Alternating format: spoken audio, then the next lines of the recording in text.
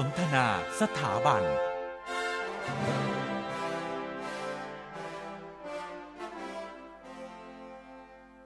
ค่ะก็เข้าสู่ในช่วงสุดท้ายกันแล้วนะคะกับสนทนาสถาบันค่ะซึ่งวันนี้เป็นประเด็นที่เข้ากับในยุคนี้กันหน่อยนะจริงๆก็มีมานานแล้วล่ะค่ะประเด็นเกี่ยวกับเรื่องของความหลากหลายทางเพศแต่ในยุคนี้เขาก็มีการเข้าถึงข้อมูลเกี่ยวกับความหลากหลายทางเพศหรือว่า LGBTQIA+ นั่นเองนะคะโดยหัวข้อวันนี้ที่จะมาพูดคุยกันค่ะก็เกี่ยวกับคลินิก transgender ของโรงพยาบาลสงขลานครินทร์ด้วยนะคะเป็นคลินิกที่เปิดใหม่ค่ะก็เดี๋ยวจะได้รับฟังกันนะคะจากท่านวิทยากรของเราในวันนี้ค่ะคุณอดิเรกค่ะครับวันนี้นะครับเดี๋ยวเราจะมาร่วมพูดคุยกับทางดร.แพทย์หญิงปฏิพรลิ้มอัมพรเพชรนะครับท่านเป็นหัวหน้าหน่วยต่อมไร้ท่อและเมตาบอลิซึมนะครับของทางสาขาวิชายุรศาสตร์คณะแพทยศาสตร์มหาวิทยาลัยสงขลานครินทร์นะครับค่ะค่ะตอนนี้ท่านอาจารย์ก็อยู่ในรายการกับเราแล้วนะคะต้อนรับท่านอาจารย์ปฏิพรค่ะสวัสดีค่ะสวัสดีค่ะค่ะสวัสดีครับท่านอาจารย์ครับสวัสดีค่ะอาจารย์คะก็อย่างที่เกริ่นไปก่อนหน้านี้นะคะว่าเราจะได้รับฟังข้อมูลจากอาจารย์เกี่ยวกับคลินิก transgender โรงพยาบาลมหาวิทยาลัยสงขลานครินทร์ด้วยนะคะอยากให้อาจารย์ได้เล่าให้ฟังก่อนค่ะว่าจุดเริ่มต้นของคลินิกดังกล่าวนี้คืออะไรค่ะก็ก่อนอื่นนะคะก็แนะนำว่าตัวเองเนี่ยคงเป็นหนึ่งในฟันเฟืองของ transgender นะคะแล้วก็จุดเริ่มต้นก็มาจากการที่ทีมของพวกเราก็คือทีมต่อมไร้ท่อเนี่ยค่ะซึ่งเราเป็นได้มีโอกาสที่จะดูแลคนไข้ที่มีฮอร์โมนทั้งฮอร์โมนขาดแล้วก็ฮอร์โมนเกินแล้วก็เรื่องราวของ transgender เนี่ยในการให้การบริการเนี่ยก็เป็นคำถามเกิดขึ้นว่าในพื้นที่ของเราทำไมไม่มีคนไข้เข้ามาที่โรงพยาบาลเลยค่ะอันหนึ่งก็อาจจะเป็นอันที่คนไข้ไม่ทราบว่าเราทางต่อมไร้ท่อเราสามารถให้ฮอร์โมนได้แต่จริงๆความหมายของคำว่า transgender มันลึกซึ้งกว่านั้นไงคะเลยเป็นที่มาว่าหลังจากที่หมอมองว่าเราจะทำยังไงให้คนไข้เนี่ยได้ใช้ฮอร์โมนได้ถูกต้องนะคะทั้งคือไม่ได้หมายถึงว่าจะต้องมาที่มอ.ก็ได้ที่ไหนก็ได้ที่เขาจะมีความรู้เพราะว่าเขากำลังที่จะต้องข้ามไปสู่เพศที่เขาเป็นอย่างนั้นจริงๆแล้วก็เขาจะได้เข้าถึงมันทั้งกายและใจอ่ะคราวนี้การในมุมมองของต่อมไร้ท่อเองเนี่ยเรามีหน้าที่ให้ฮอร์โมนแล้วก็ไม่อยากจะเป็นหมอที่ให้ฮอร์โมนแล้วเหมือนกับเรากำลังเอาฮอร์โมนอีกส่วนหนึ่งมากำลังทำให้เขาข้ามเพศแต่เราอยากให้เขาข้ามเพศอย่างปลอดภัยข้ามเพศอย่างถูกต้องแล้วการข้ามเพศนี่มันต้องข้ามตลอดชีวิตก็เหมือนกับเรามีจากเด็กไปเป็นผู้ใหญ่วัยสูงอายุอะค่ะเพราะฉะนั้นฮอร์โมนในวัยข้ามเพศก็ต้องควรจะเราถ้าในภาษาอังกฤษเราใช้คำว่า optimization คือสมเหตุแล้วก็เหมาะสำหรับแต่ละคนด้วยไม่ได้เฉพาะว่าเพศหญิงเพศชายหรือเพศอะไรก็ตามค่ะครับเพราะฉะนั้นเองแล้วเนี่ยคือในส่วนนี้คือแต่เดิมเนี่ยนะครับในส่วนแรกเดี๋ยวนี้เราได้ยินคำว่าสหวิชาชีพนะครับที่ดูแลทางด้านการแพทย์อะไรอย่างเงี้ยนะครับคุณหมอครับอันนี้เราถือว่าเป็นส่วนหนึ่งในสหวิชาชีพนั้นด้วยไหมครับเพราะว่าถ้าหากว่าคนมาถึงณจุดนี้แล้วเนี่ยนะครับก็มีการผ่าตัดมีการให้ฮอร์โมนเพศแล้วเนี่ยแสดงว่าก็น่าจะมีการผ่านการผ่าตัดแล้วก็มาส่งเข้าต่อในส่วนของคุณหมอทางด้านนี้หรือเปล่าอะไรเงี้ยครับคุณหมอครับใช่ค่ะเดี๋ยวโทษนะคะก็ต้องบอกว่าอย่างนี้ค่ะเราต่อมไร้ท่อเป็นส่วนหนึ่งเรื่องการให้ฮอร์โมนจริงๆการข้ามเพศเนี่ยความเป็นเพศหลากหลายนี่พาร์ทเรื่องการข้ามเพศเป็นแค่พาร์ทเดียวนึกออกไหมคะมันจะมีทั้งเรื่องของการที่เรารับรู้ว่าตัวเราเป็นเพศอะไรหรือตัวเราไม่อยากมีเพศอะไรก็ได้แล้วก็ไปสู่ว่าฉันอยากจะเลือกที่จะให้ร่างกายของฉันเป็นอย่างไร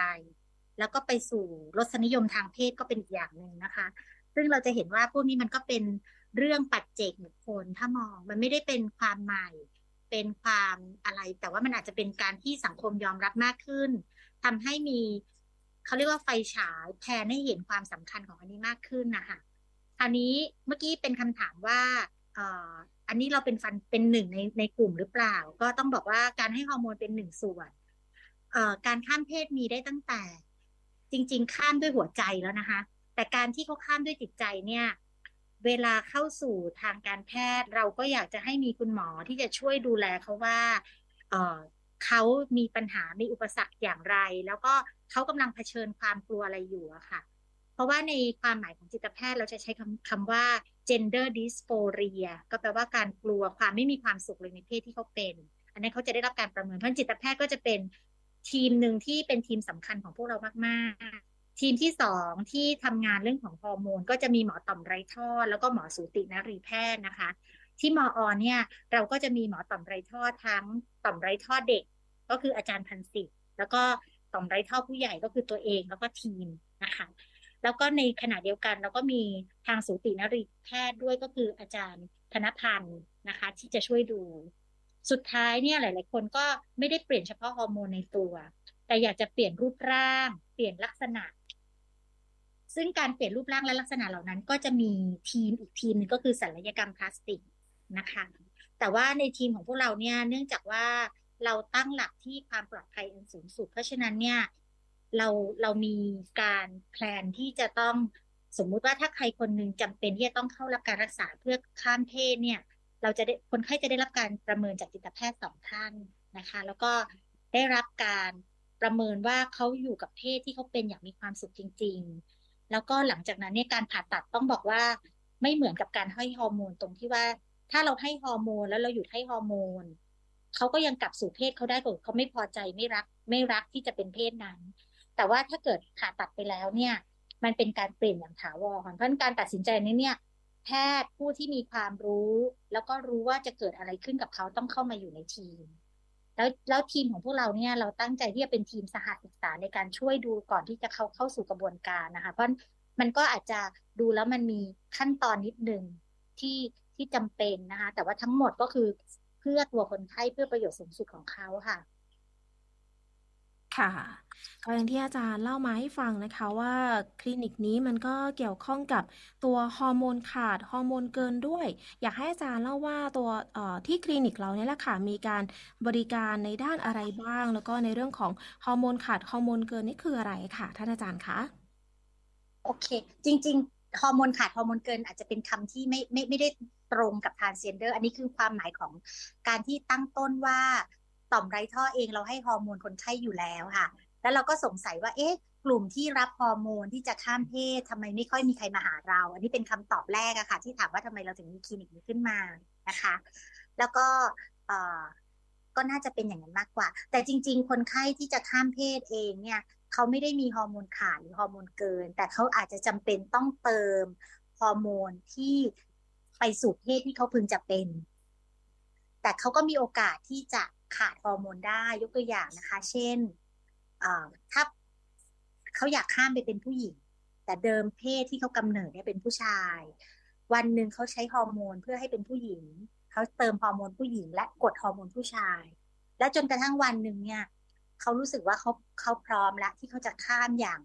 ร่างกายอย่างสมบูรณ์เขาก็อาจจะต้องมีการทำศัลยกรรมซึ่งศัลยกรรมส่วนหนึ่งก็มีการตัดอัณฑะอีกตัวอย่างนะคะพอเราตัดอัณฑะฮอร์โมนเพศชายนั้นจะขาดแน่นอนแล้วก็เราต้องเติมฮอร์โมนเพศหญิงให้กับเขาคราวนี้หน้าที่พวกเราก็คือเราต้องเติมให้เขา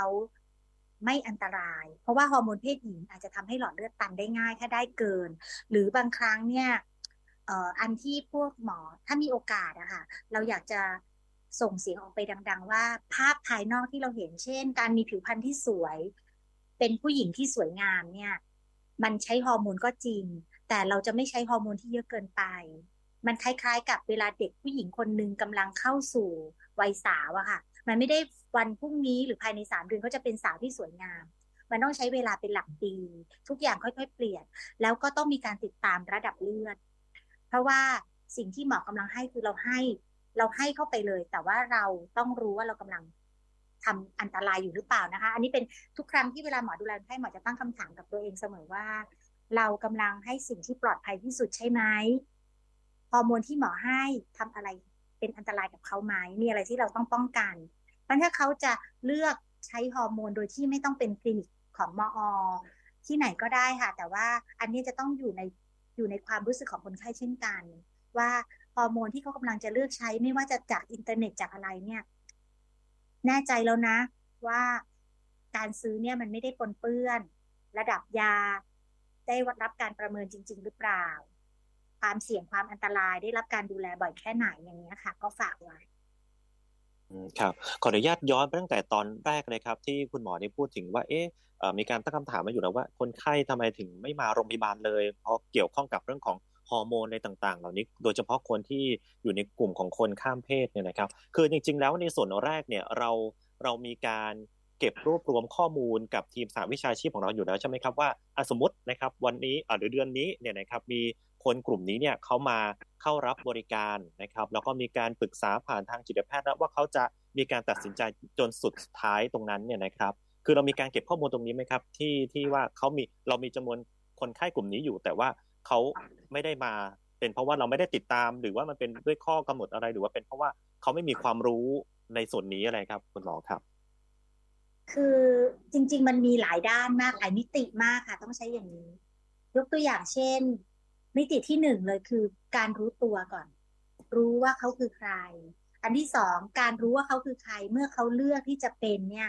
มันรบกวนกับอะไรบ้างค่ะจริงๆเราเข้าใจเขามากนะคะเช่นครอบครัวจะมองเขายังไงยอมรับได้ไหมโรงเรียนเพื่อนส่วนใหญ่อะการยอมรับนี้ไปอยู่ที่โรงเรียนหลายๆบ้านหลายๆคนก็คือครอบครัวยังไม่รู้ว่าจะบอกคุณพ่อคุณแม่ยังไงซึ่งจริงๆในวัยเด็กเนี่ยเรามีต่อมไรท่อที่จะให้คำแนะนำพวกนี้นะคะอันที่สองก็คือว่าพอการเข้าถึงตรงเนี้ยการเปิดกว้างแล้วก็อันนี้ไม่รวมถึงความศาสนาบางส่วนด้วยที่บางทีเป็นข้อจำกัดที่จะต้องสามารถที่จะเลือกเพศของตัวเองเปลี่ยนแปลงได้หรือเปล่าอันนั้นก็เป็นมิติหนึ่งมิติที่สองก็คือมิติของกระแสหรือว่าโซเชียลหรือว่า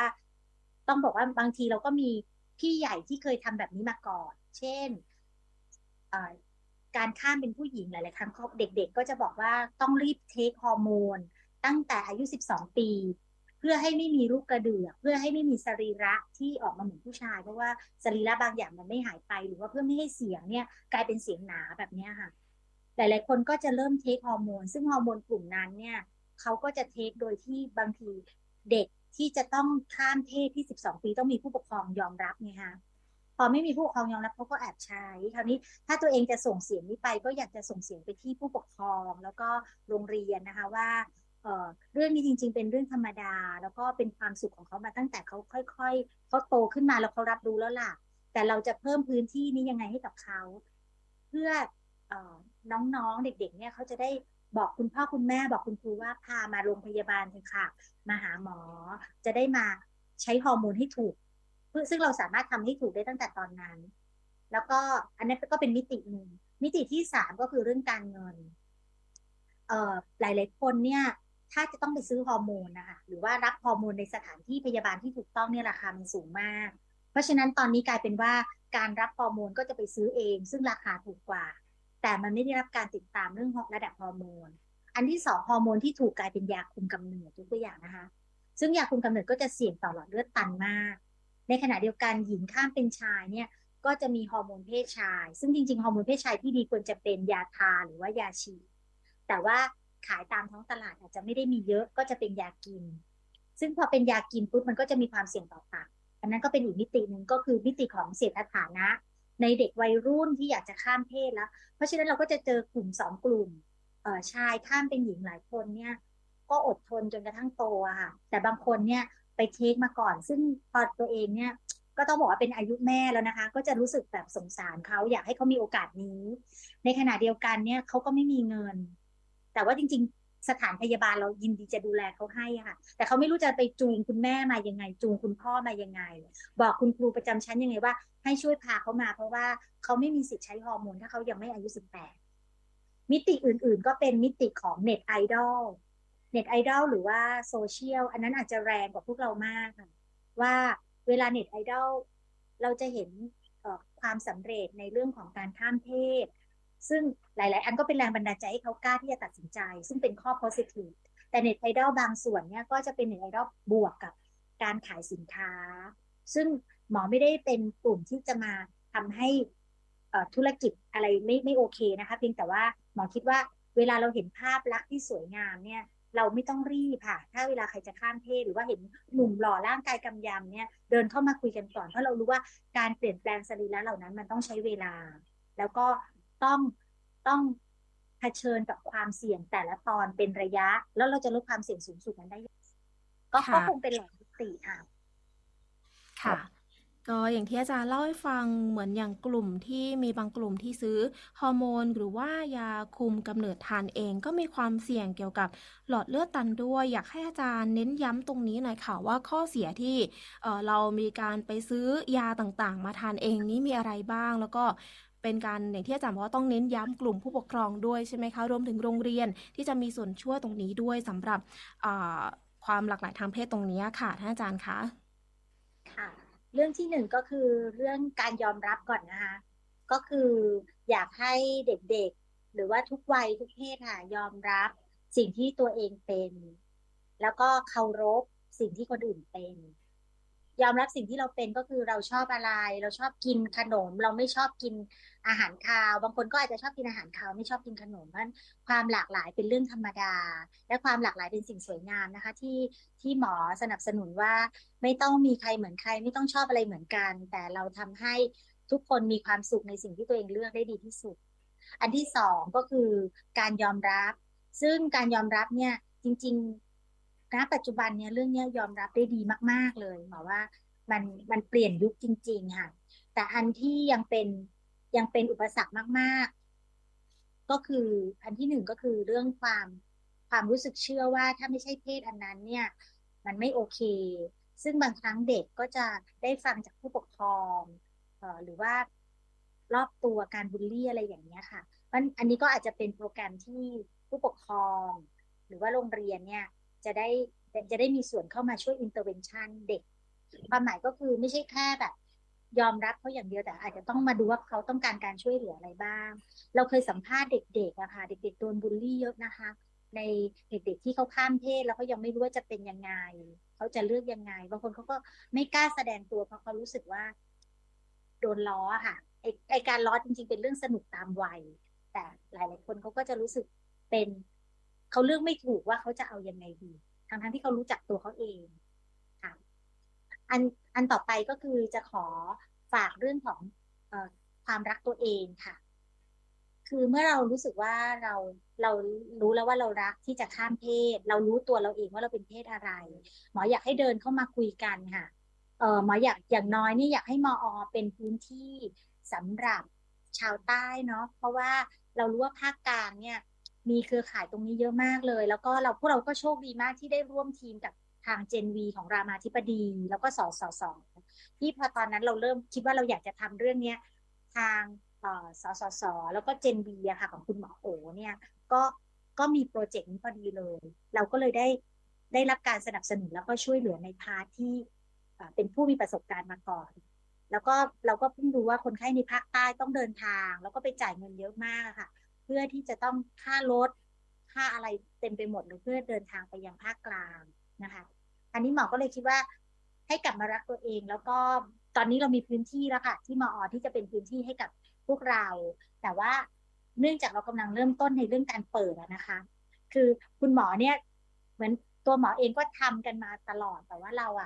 พอเราจะเป็นพื้นที่ที่เป็นพื้นที่เพื่อคำว่า transgender จริงๆเนี่ยเราก็ยังต้องขอพื้นที่ในการที่จะตั้งให้เป็นสัดส่วนเพราะว่าหลังจากสัมภาษณ์แล้วหลายคนก็ไม่อยากจะมีพื้นที่เป็นส่วนตัวอันนี้ก็ขอเวลาค่ะแล้วก็เรื่องระบบการจัดการเช่นหลายๆคนโทรเข้ามาในโรงพยาบาลแล้วบอกว่าบางทีก็โดนบอกว่าไม่มีคลินิกตรงนี้อยู่ก็หมอก็ประกาศว่ามีคลินิกตรงนี้นะคะแล้วก็ถ้าเกิดไม่รู้ว่าจะติดต่อใครก็อาจจะขอสายส่งโทรมาที่คลินิกหน่วยต่อมไร้ท่อโรงพยาบาลสงขลานครินทร์ค่ะแล้วก็ขอคุยเพื่อขอนัดได้ค่ะน่าจะครบไหมคะครับเวลาก็หมดพอดีเลยนะครับคุณหมอครับวันนี้ต้องขอบคุณมากๆเลยนะครับกับการที่มาร่วมให้ข้อมูลนะครับแล้วก็ให้คำแนะนำต่างๆที่น่าสนใจแล้วก็เป็นพื้นที่หนึ่งนะครับเผื่อว่าจะเป็นประโยชน์นะครับกับผู้ผู้ฟังที่ติดตามกันอยู่ในขณะนี้ด้วยครับคุณพานิชาครับ ใช่แล้วค่ะวันนี้นะคะต้องขอบคุณข้อมูลค่ะจากท่านอาจารย์ดรแพทย์หญิงปฏิพรลิ้มอำพรเพชรนะคะหัวหน้าหน่วยต่อมไร้ท่อและเมตาบอลิซึมสาขาวิชาอายุรศาสตร์คณะแพทยศาสตร์มหาวิทยาลัยสงขลานครินทร์ค่ะขอบพระคุณท่านอาจารย์มากเลยค่ะขอบคุณครับ